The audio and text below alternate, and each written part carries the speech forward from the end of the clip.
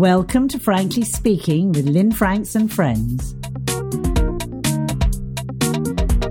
I am Lynn Franks, your host, and I'm delighted to be presenting this episode with my very close friend, Denise Linn, the internationally respected healer, writer, and teacher who is Californian-based and globally respected.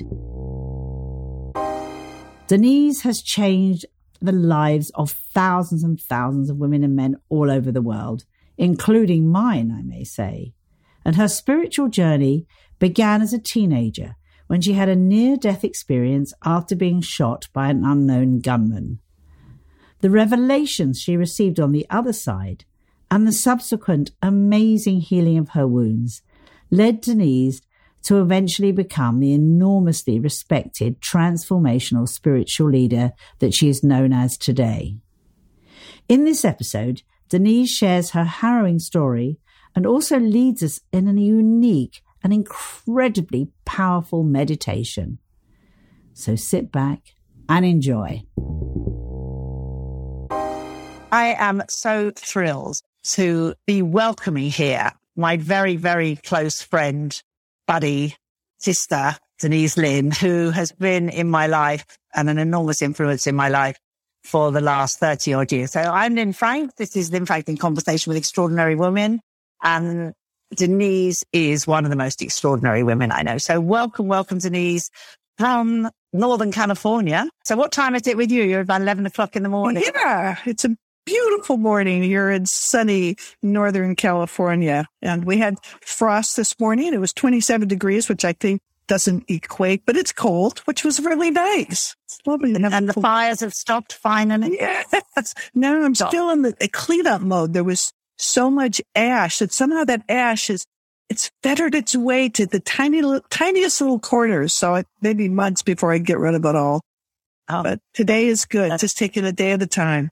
Day at a time. And it's been pouring with rain, certainly in my part of the world today. Not the nicest weather. But we are coming through, as a number of people have been describing, and you and I have discussed, into a very different time, which I know you've got lots of thoughts you're going to share with us a bit later. First of all, I want to talk about you and a little bit about you and me, because I have to say you are one of the most generous friends I've ever had in my life. You have truly not only brought so much into my life, knowledge and experience, got me to do my very first workshop with you, which I'll never forget, which was called Passion. And when you went into your meditation, I, as always, lay on the floor, ready to receive, and you went, "You're supposed to be holding the space." I don't know. I mean, that was a long time ago, I have to say. And you introduced me to Hay House. And we've had some funny experiences in our times, going to other people's workshops, a very large man who shall remain nameless. We went on Tony Robbins together. I got in an argument with him. He was straight outside making sure I was all right. You have just been amazing. And we've had funny times when we've gone into, when I was living in California, when we obviously saw a lot more of each other. And although we don't see each other or speak so often now, because we have got a big time difference, as you have said, and as I've said many times, still the synchronicity in our lives is always amazing. And we have the same birthday, although I have to admit you are younger than me. We are celebrating, as always, our birthday together. So that's great. And I am so, so pleased you're here. You have the most amazing following, reputation. You've traveled all over the world. You have delivered workshops, talks, seminars, retreats to thousands and thousands and thousands of people. You've got 27 books out. Was it 27? No, 17 books, 25 countries. And whenever I go onto anything you're doing, I just see this following of people that you have that have followed you like I have so many years. So you were really my first teacher, introducing me to the kind of different way of thinking, living, breathing, the sort of more esoteric way. And I was trying to think, how would I describe you? You're an author, you're a teacher, but how would you describe yourself? Yeah, I guess I love the fact that people have gotten value from the things I've shared, but I've never looked at myself as a teacher. I've looked at myself as someone who is, I guess I'm on a quest, but it's a personal quest of finding what is valuable for me, what is allowing me to grow, to understand in a deeper sense of my place in the universe. And I've shared that with people, and it's so wonderful that people get value, but I've never seen myself in that role. If I had to describe myself, I would say I'm not so much a seeker because I pride myself on finding. Some people are professional seekers and they never find, but I guess a seeker who finds. That doesn't sound very good, but yeah, that's... Well, I sort of got to the PR, so I would say you are a shaman. I know that you would never call yourself that. You are, because shamans create magic and they connect with land. And they use very traditional tools, whether they be drums, feathers, all the stuff all the natural tools that you organically use, and have used since you started your extraordinary career. And I'd say there's lots of people now that go around ringing a lot of bells, calling themselves shamans, but you truly are a shaman. You're a space holder for so many others. I've had so many extraordinary experiences in your workshops. And of course, so have many, many, many, many thousands of people. And I know, because we're close friends as well, that you don't see just how amazing you are. And I see some very young people who are now sort of holding workshops and giving themselves, unlike you, all sorts of titles and roles. And I look at you, and you were doing this before anybody. You were doing ceremony. You were doing traditions. You were bringing in a whole new way of thinking. And of course, I mustn't forget when I went on one of your retreats after I first did a workshop with you in London, the first time I met you, having read about you in the paper, and I went to this workshop and I couldn't walk. I was so stressed out. I was on a walking stick, and this was 35 years ago or more, and I couldn't even stand up. And by the time we finished the workshop over 2 days, I was literally spinning around the room, dancing to drums, forgetting that I even supposed to have a backpack. So I know, and your transformational skills are amazing. And then I went over and joined you in Seattle, and I took my husband and my ex-husband and my 2 children who are now adults, with another friend, of course, Johnny Roger. And we had a most amazing retreat with you, about 2 weeks in the mountains there. Horseback riding and river rafting and sweat lodge and drumming. Yeah, it was great. And jumping off rocks into tiny pools. Hundreds of people face your fear. You can do it. And then afterwards you told me that you had totally felt your fear too. But you got me doing things I never thought I would do. And it was an amazing experience for all of us. I think it changed our whole family life. And although my son changed after that, at that time he was about 14 or 15, mm-hmm. I remember he went back to school in England and was talking about how he could move the clouds.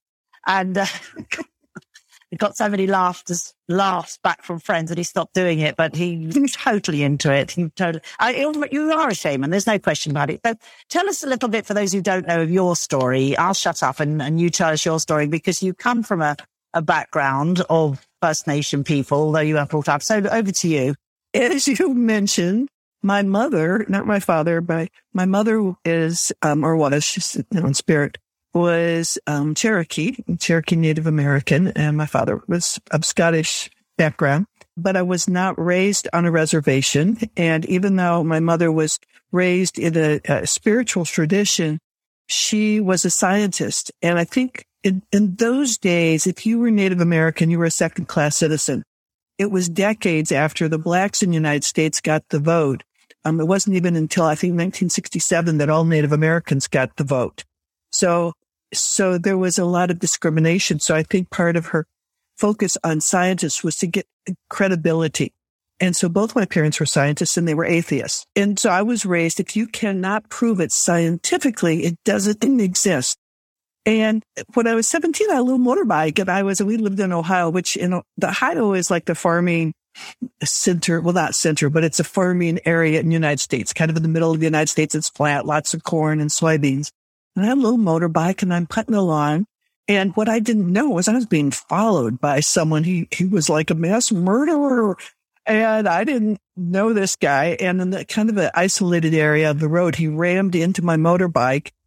And I flew off the motorbike. I skidded across the road, and I was trying to get up, and I saw him turning around. I thought, oh, he's coming back to help me, because I couldn't imagine why someone would hit me with their car, because it seemed like he did it on purpose, which he did. And then he came back and he rolled the window down, and I saw him pull out a gun. And it's just like, it's slow motion. Everything seems to go so slow. And I couldn't understand, why is he aiming a gun at me? This was Ohio. It's like kind of maybe the countryside little town in England. You just don't expect that kind of thing. And he shot me. Some other things happened. I was eventually left for dead, and a farmer found me and took me to the hospital. And in the hospital, the doctors thought I'd died. In fact, someone who was in the waiting room said a doctor came out and said I died. I had find that hard to believe. But anyway, they had said, we lost you. I remember what happened. I remember leaving my body. I remember going to this place. It was so beautiful and radiant and familiar. It was like, oh my God, I'm home. I was so happy to be home, and this sense of infinite love and not being separate from anybody or anything. Everybody here, we were all there. Even if your body's here, we were there, and we were connected. And here's the crazy thing. There was a sense of being one, but also individual. And here I can't conceive of how can you be one and individual, but there it was natural. And there was no time. Everything was now. I can't conceive of that here, but there it was like, of course, everything is now. But that was familiar. This was the dream. And then there was a voice. You hear about the voice that says, you can't stay. You got to go back. And I got yanked back into my body. It was really damaged. I lost my kidney, my spleen, an adrenaline gland, good part of a lung. Part of my intestines were removed. Part of my diaphragm was removed. There's still a hole through my spine because the bullet actually made a hole through my spine. It's about that big. You can still see it on the x-ray. And a 6-inch tube was put in to replace the aorta. So they said, well, there's no way she's going to live. It was a miracle she came back from the dead. But with all this damage, she's not going to live very long. But something happened on the other side. It's like inside of each of us is this ember, and it's an ember that remembers who we are. And it's also an ember that can activate healing. And it was almost like in those moments, like the warm winds of heaven just kind of whispered over that ember, and it became a flame, and the flame made all the difference. The doctor said, it's a miracle, because I still don't have a kidney or a spleen or, a full lung on that side. I mean, I'm still missing all the stuff. But something got activated. And I also began to see what we call now energy. I didn't know what it was. I saw light around trees and grass and people, and I heard sounds and music other people didn't hear. My life changed. And I did in Ohio, little tiny farming community, there was no one to talk to. The couple of people I tried to talk to about this, they just said, well, it's the drugs. But I knew it wasn't the drugs. And I knew what I experienced wasn't the drugs. So the awareness that came out of that was that, first of all, this reality isn't the only reality. And in fact, there is a greater reality that is, in fact, our home. And I think everybody remembers, maybe not consciously, but if you've ever had that longing and you don't even know what you're longing for, it's this longing. I'm going to suggest you're longing for home, and that's home. And everyone has this ember inside of them that can activate healing and inner truth and awareness. So from that point, I went on a quest. It doesn't mean my life was easy. I had had a lot of childhood trauma. Getting shot was nothing compared to that early traumatic family stuff. So it wasn't easy, but I had strategies and an understanding that allowed me to continue forward. Like, it wasn't easy. I had a couple suicide attempts in there. But at the same time, I knew there was a way to get back to that place, and I desperately wanted to go home. And I knew there was a way to get there without dying. Everything I teach, everything I do is creating sacred space so that you can get there, and you can have that veil can be open, and you can have that experience of being home and be here. I think it's important for people to hear that part of your story. And I also add in that in your search before you started teaching and healing and doing work with others, you were living in a monastery, Buddhist monastery for quite a time. You had the most amazing training. And I said this to you, we spoke the other day, and I said, do you not feel that in a way, we and others, and particularly you, have been in training for what is about to happen now? It's almost like we chose to be born. You chose to come back into your body. Your 17-year-old self was told to come back because you had work to do. And I think for all of us, and I'm sure for everybody listening to this, because we all come together because we're brought together by this synchronicity and this energy that we can't even say what it's about, but we're attracted to exactly where we're supposed to be. And that is all about coming to this moment now. So I'd like to bring that into the conversation with you now. I completely concur. And it started early summer. I began to get images, and this awareness began to grow in my dreams and in my meditations of this crack between the worlds. And it felt like this crack was widening, and it was going to continue to widen for a while. And then in next spring, it was going to start to close. And the thing that was so powerful about the crack between the worlds is it offered us the opportunity, as I said, to be able to step through into those mystical realms in a way that we haven't been able to do before. And I would say it's not just me who's been in preparation for this time. I think we all have. Every person that is hearing us talk, you have been in preparation. Your life experiences have brought you to this place. People say, it's been so bad. It's been such a bad time. But from a spiritual perspective, and the image I've been using lately for myself anyway, is if you imagine a savanna in Africa, and it's dry, it's parched, but there's a water hole, but the water holes become stagnant, and everything depends on that water hole. And the first 6 inches, they look pretty clear, but the water is dying. And the crocodile gets in there and starts swimming through the water hole, and it looks terrible. It's all churned up, and it's, it's chaos. And people have talked about this last year of being chaotic. It's like with social structures and political structures and environmental structures and the pandemic and the economy, everything. It looks churned up and chaotic. But what happens with that alligator in the water is it aerates the water. And by doing this, it brings new life to the water hole. And when the water hole is alive, life is sustained. To me, we've had the alligator, the spiritual alligator has come through, and it's thrown everything. Structures are falling down. Old beliefs are disseminating. Things that have been hidden are coming to the surface. But from a personal point of view, there is a spiritual opportunity because we are not separate from what's occurring out there. So I'm going to suggest that within you are old structures, old beliefs, old limitations that are starting to come to the surface to be skimmed off, the way cream comes to the surface to be skimmed off. Yeah. Absolutely. And you were also the first person that I ever knew that was teaching about clearing clutter and feng shui and clutter coaching. You've had huge amounts of people do your workshops and courses from all around the world who now have become coaches in their own right, and soul coaching, which is a huge part of your work. And I just thought maybe you'd like to explain about the soul coaching work that you've done, because it's been so powerful for so many people. I think the soul coaching came out of my feng shui work. I wrote the second book ever written in English about feng shui. When I wrote about it, no one had ever heard that word before. And I coined the word space clearing and wrote some books on space clearing. And now there's thousands of feng shui and space clearing books. So I began to, when I was teaching in Hong Kong is when I first heard of feng shui. And then every culture I spent time in as I was traveling, in the native cultures, I would talk to the elders.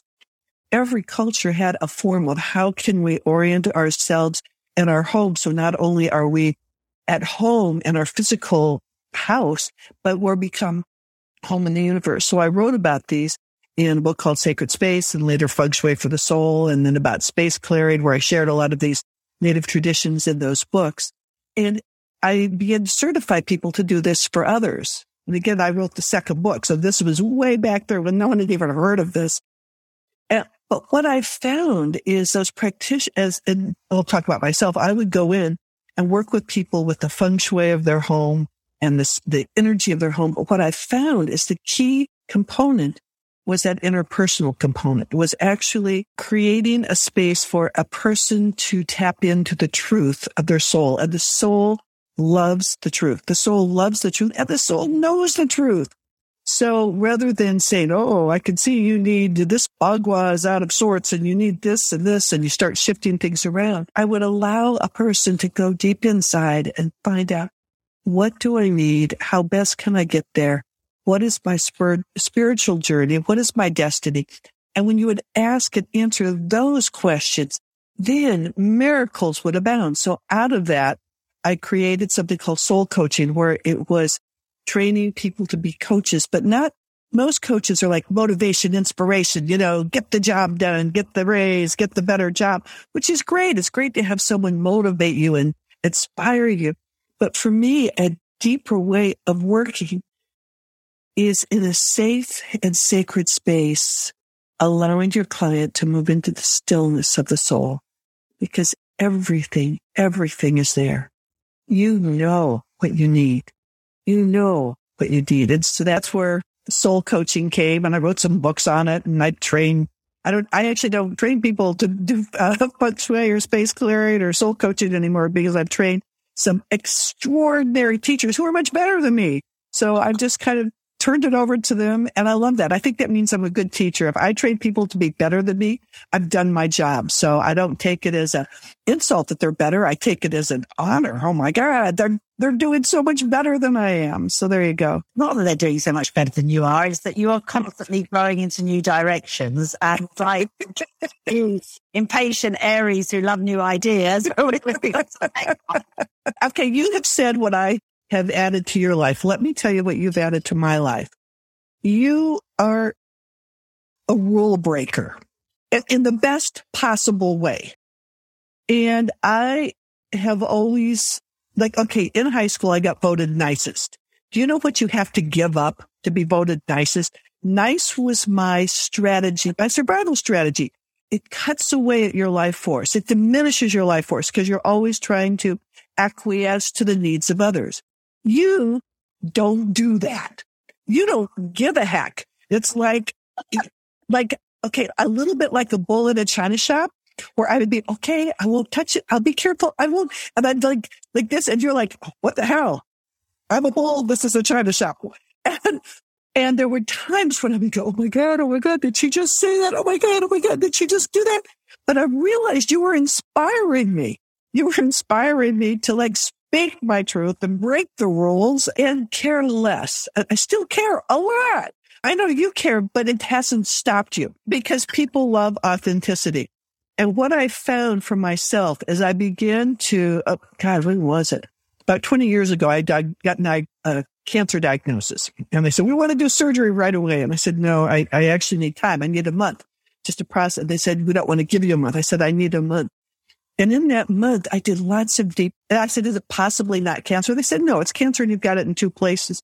I did a lot of deep inner work. And the biggest thing I found that contributed to that cancer diagnosis was being polite, being nice. And I made a choice. It's like, that's it. I'm going to be a bitch.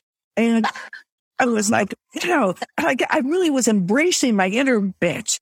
And I went back a month later, they could not find any cancer. And what was amazing, I thought, I'm going to lose friends left and right. I got more friends, and the relationships were deeper. And so it is true. I am nicer than you. I think you've toughened up, actually. You have amazing friends. You have an amazing life. And I would look to you as someone who would be strong, speak her truth, and be deeply and profoundly loved. And I thought, that childhood programming of thinking I've got to be nice, I don't need to. And I would look at you and say, I would look at your amazing friends, your amazing life, and think, hey, I can be this and do this. I will survive. We've also done some really fun things, like gone to, I don't even know what to call them really. Well, the Optimum Health Center, where we go regularly. When I was in California, we decided we'd go and detox together. And we spent most of the time shopping, didn't we? What you do is you drink a whole lot of wheatgrass juice. You don't eat food. And you get a lot of colonics. And you go to a lot of shopping in the nearest shopping mall. So you inspired me to shop, because I was raised without hardly anybody. And I would get something, and if I would buy a piece of clothing, I'm looking at 20 years. It's just going to last me 20 years. I could remember going shopping with you where the pile would be so high, I couldn't see you behind the pile. You'd pile it up on the counter. And it's like, where's my friend Lynn? It was the entire year. I know what you're talking about. It's when I stayed with you in Seattle, and I did do a lot of shopping. You inspired me. You were You were the flame to my wick. It was a shopper waiting to come into being. I can't wait for you to come over and shop in my shop. Now I have a shop, which actually takes the temptation away to do all the shopping because I've actually got the shop myself. I love those candles. Are those candles in your shop? They're gorgeous. They are not actually in my shop, but we do have gorgeous candles. I've got the Steve candle in my shop. We do have amazing candles. Fun things, actually. You'd love it. So I wanted to talk to you about past life and the experience I had in one of your workshops once, which wasn't past life, but the connection that I went into when you sort of took us into an altered state. I mean, past life regression, again, was not something you named. You never said, I'm going to now take you into a past life. But your meditations are so powerful that people would go and have connections with their past lives. Well, to take a step back about past lives, for many years I worked as a healer, and I had a private practice on Union Street in San Francisco. And I was a pretty darn good healer. I'd get booked up to a year in advance because I was one of those healers. I'd like, you're here, put my hands on people. But at the time, I thought I was doing people a favor. I thought that was a really good thing to do, to take away their symptoms. Later, I realized that if a person doesn't go to the source, you can take the symptoms away, but whatever ignited those symptoms, whatever thought form or belief or past experience ignited those experiences, if you didn't go to the source, either those symptoms or other symptoms would come up. But I didn't know that at the time. I thought, oh, I have this gift and I'm helping people. But I remember a couple of times someone would come back and say, well, I'll say, my sore shoulder's back. And I'm thinking, it's been gone for a year. Why is it back? And someone had said, well, sometimes challenges come from early childhood. So I thought, oh, I'll take people back to early childhood and we'll see if we can figure out what the challenge is.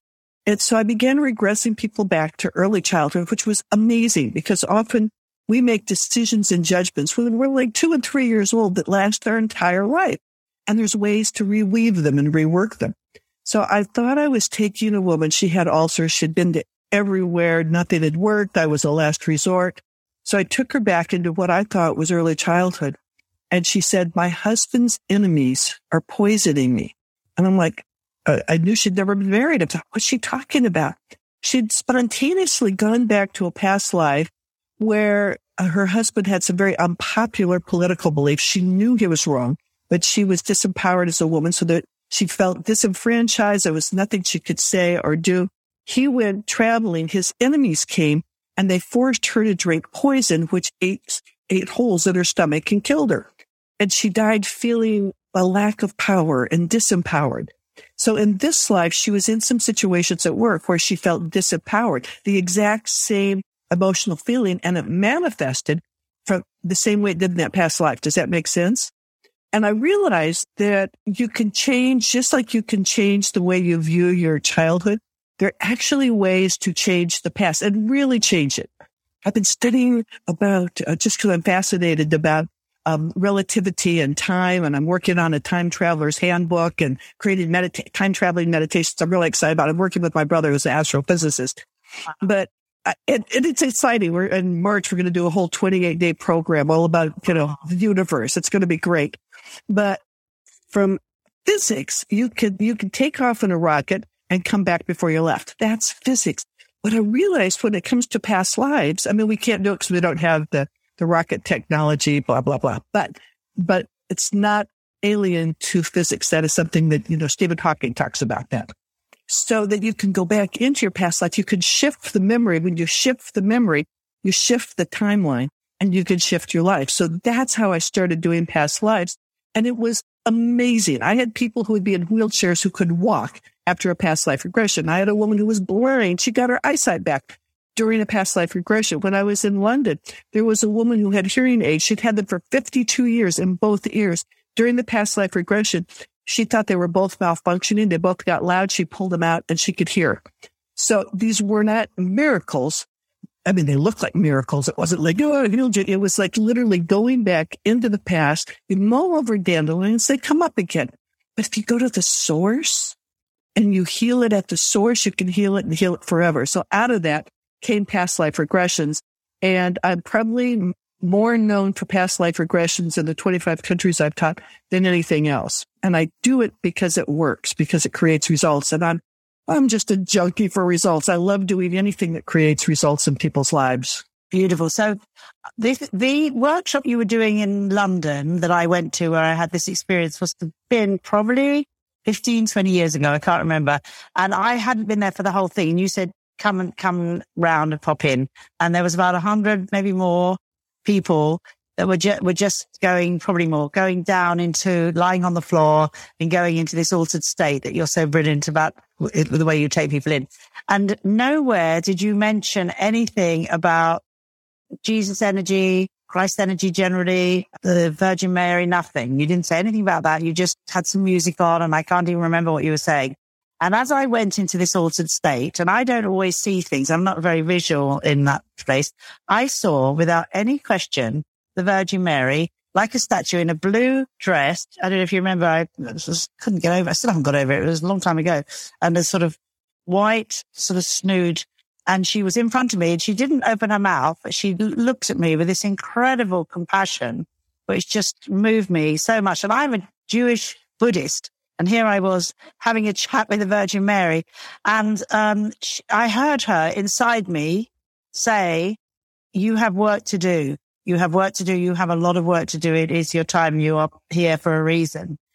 And there was more, but I just came and when slowly came back as you brought the room back into, the moment again. It was so deeply entrenched in my DNA of this experience. I've never, ever got over it. And when I asked about it, people all over the room had experiences where they were with Jesus. They had this whole Christ energy had been in this room. We were not in a church. We were in some kind of community hall, and people all over from all different backgrounds had not all of them, but a number of them had this extraordinary experience as we were in this altered state that you put us in, just using your voice, using your words, using the music. And I know you do it all the time. I mean, I'm going on about one experience I had, but you are doing this with people all the time. And you are a channel and a vehicle for bringing people into the light. There is absolutely no question about it. Just by working with you and being with you, even when you don't even see it, and I know you're your worst critic, you change people's vibration. You change them in such a deep way. And I just really want to honor you for that and thank you for that. Because it's incredible work, these thousands of people, because you say you've taught people who are now teaching. You have been this catalyst for so many people who are now themselves leaders and taking change. And as we come to that point, I want to talk about the change. But you've recently, in the last couple of years, become a grandmother. I've been a grandmother for a while. And I think that's also something that affects us, changes us in a way, don't you think? It's how we start thinking of the generations to come, and we want a world for our grandchildren to grow up in, and their children and their children's children. If you could envision how we could be living as we go through this portal, as we go into a more spiritual consciousness, as we vibrate at a higher rate, and we do see science and spirituality coming together, because I think that's absolutely the way it was thousands of years ago in Egyptian times. How could you see the world? Well, how's it going to look like? First of all, could you tell me what you see? I do see women taking more leadership roles. I do see it being about community, small communities linking with bigger communities. I do see the systems we have now breaking down, thank goodness, because it is time for, whether it be political, economic, in every way, the systems have to go. We do need the technology to stay connected with each other.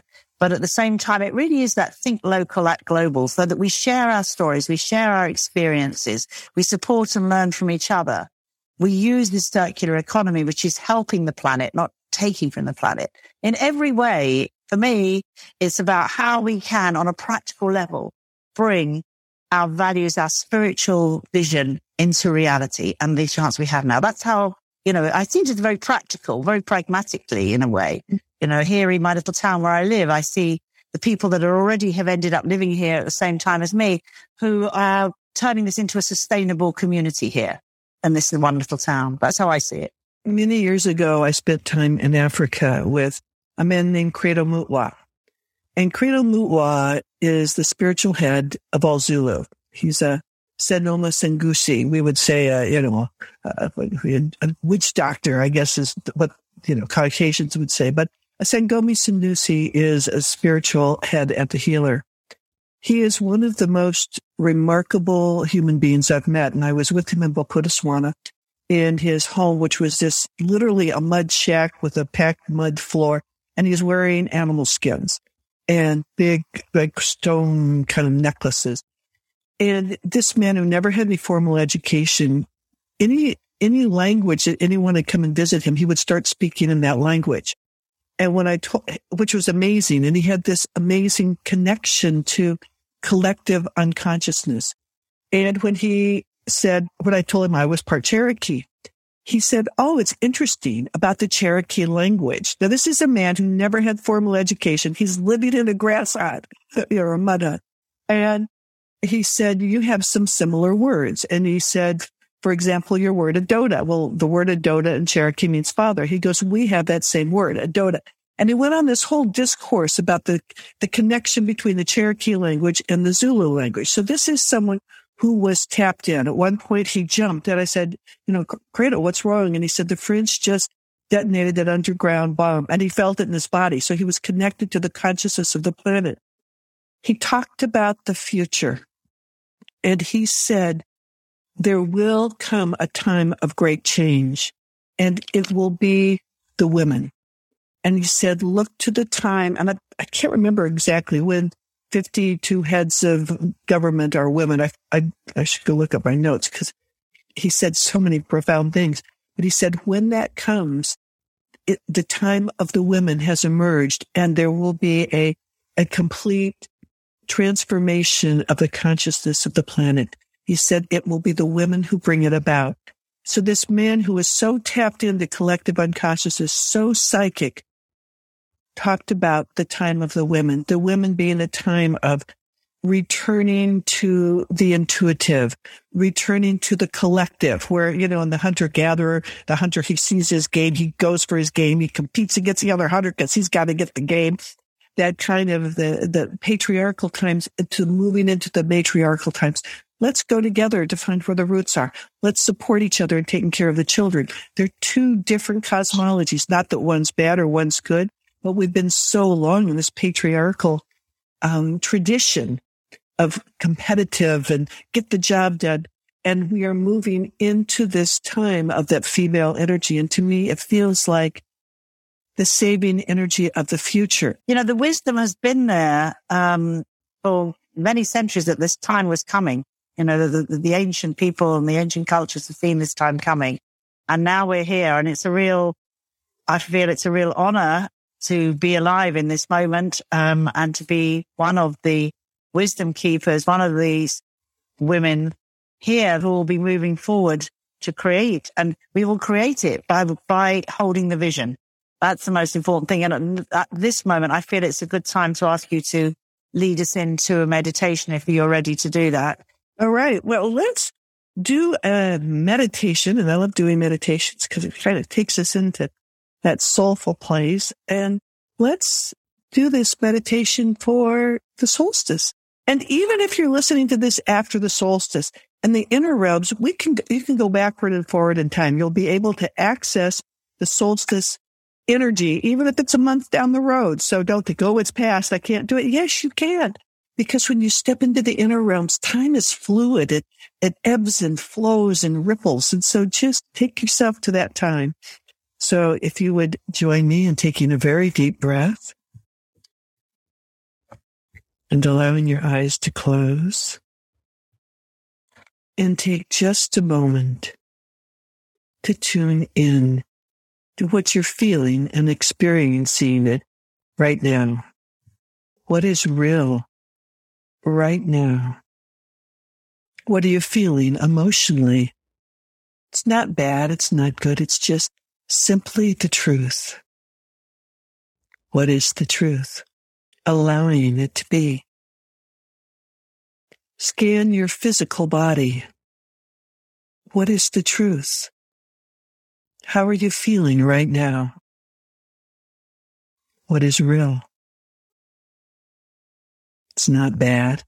It's not good. It's simply the truth. Breath in, breathing in, and exhale. And with every exhalation, you can feel your shoulders dropping. With every exhalation, you can feel those muscles in your forehead relaxing. With every exhalation, you're aware of your thoughts just beginning to drift and float. The way thoughts drift and float on a warm summer afternoon, letting go. You are safe. Letting go. Surrendering. You are not surrendering to something outside of yourself. You are surrendering to Spirit within. You are surrendering to the divinity within. You are surrendering to that secret, sacred place within, the resting place of your soul. Everything else is dropping away. You are safe. And it's good. So very, very relaxed. In your mind's eye now, imagine yourself someplace where you feel safe. Someplace that feels good. For some, it's along a tropical seashore. For others, a high vantage point on a mountain or in a meadow or by an alpine lake. For some, it's a log cabin in the woods with a fire roaring and a soft, comfortable chair. For others, it might be a high plateau on a warm night under the stars. Find some place in your imagination that feels good, that feels safe. And imagine yourself, visualize yourself there. Don't be concerned if you're not visual. Just get a sense or a feeling of this place. And as you do, no matter where you are, you place your awareness on the stars, on the heavens. Even if you're indoors, you can still place your awareness on the heavens. You are a part of a loving universe. There is a star that is your star. You have a place in the universe.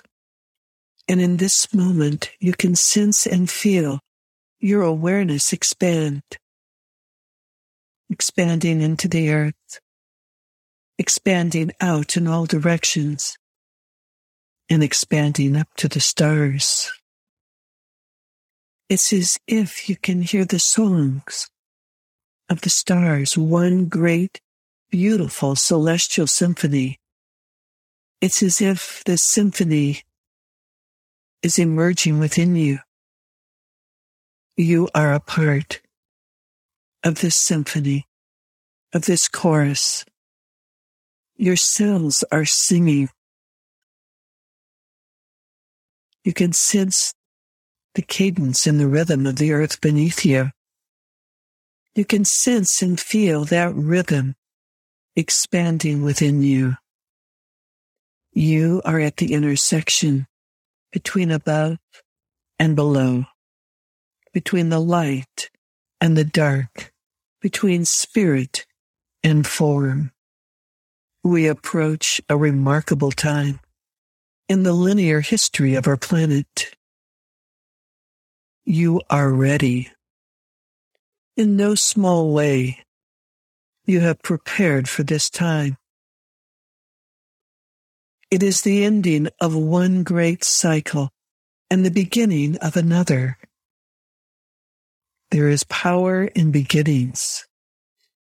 In this moment, as you approach this time, you can sense and feel your heart opening, your spirit expanding, And as if a shimmering, sparkling ray of light from the heavens cascaded down and over you and down into the earth, you can sense and feel this radiance, this shimmering, sparkling light, ebbing and flowing and spiraling into each and every cell in your body.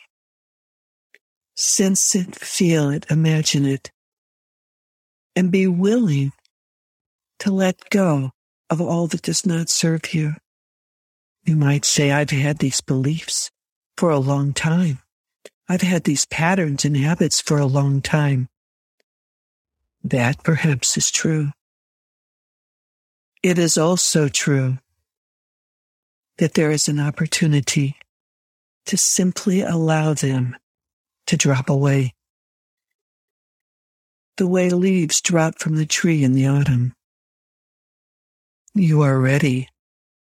You would not be here now, listening here now, except that you are ready. As the phoenix rises from the fire, the dross has burned away. You are starting a new cycle. Who do you desire to be? What do you desire to feel?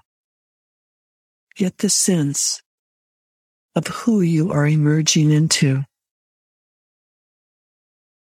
What you are emerging into. For in this moment, you are planting a seed at this remarkable time in linear history. A seed for your future, a seed for your destiny, a seed for your life ahead, a seed that will allow you to be a force for good in the months and years ahead. Once that seed is planted, it will take root. It will branch and sprout, flower and bear fruit for the years ahead. More and more, you accept who you are with gentle kindness and love. More and more, you're open to the voice of Spirit. More and more, you know that you make a difference in our beautiful and needful planet. May the Creator within all things bring blessings and peace. So be it, and so it is. And gently and easily, you can begin bringing yourself back to normal waking awareness.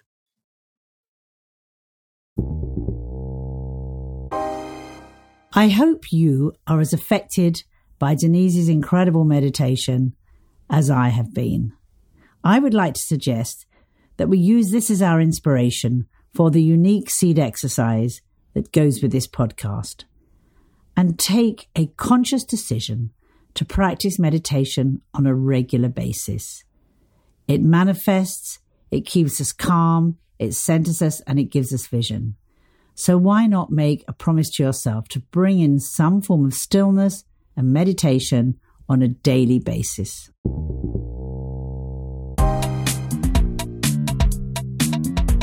Thank you so much for listening and taking part. Remember, we will be putting up episodes every 2 weeks of Frankly Speaking, and I really hope to have you back with us again. If you like what you hear and want to learn more practical methods to help you plant the seeds in your own empowerment journey, then please subscribe to this podcast, rate it, and review. Also, make sure to join our Seed Network if you haven't already, and together with thousands of like-minded women, you will find friends, promote your business, and share your stories. Visit seednetwork.com and find out more. Until then, I'll see you next time. Bye.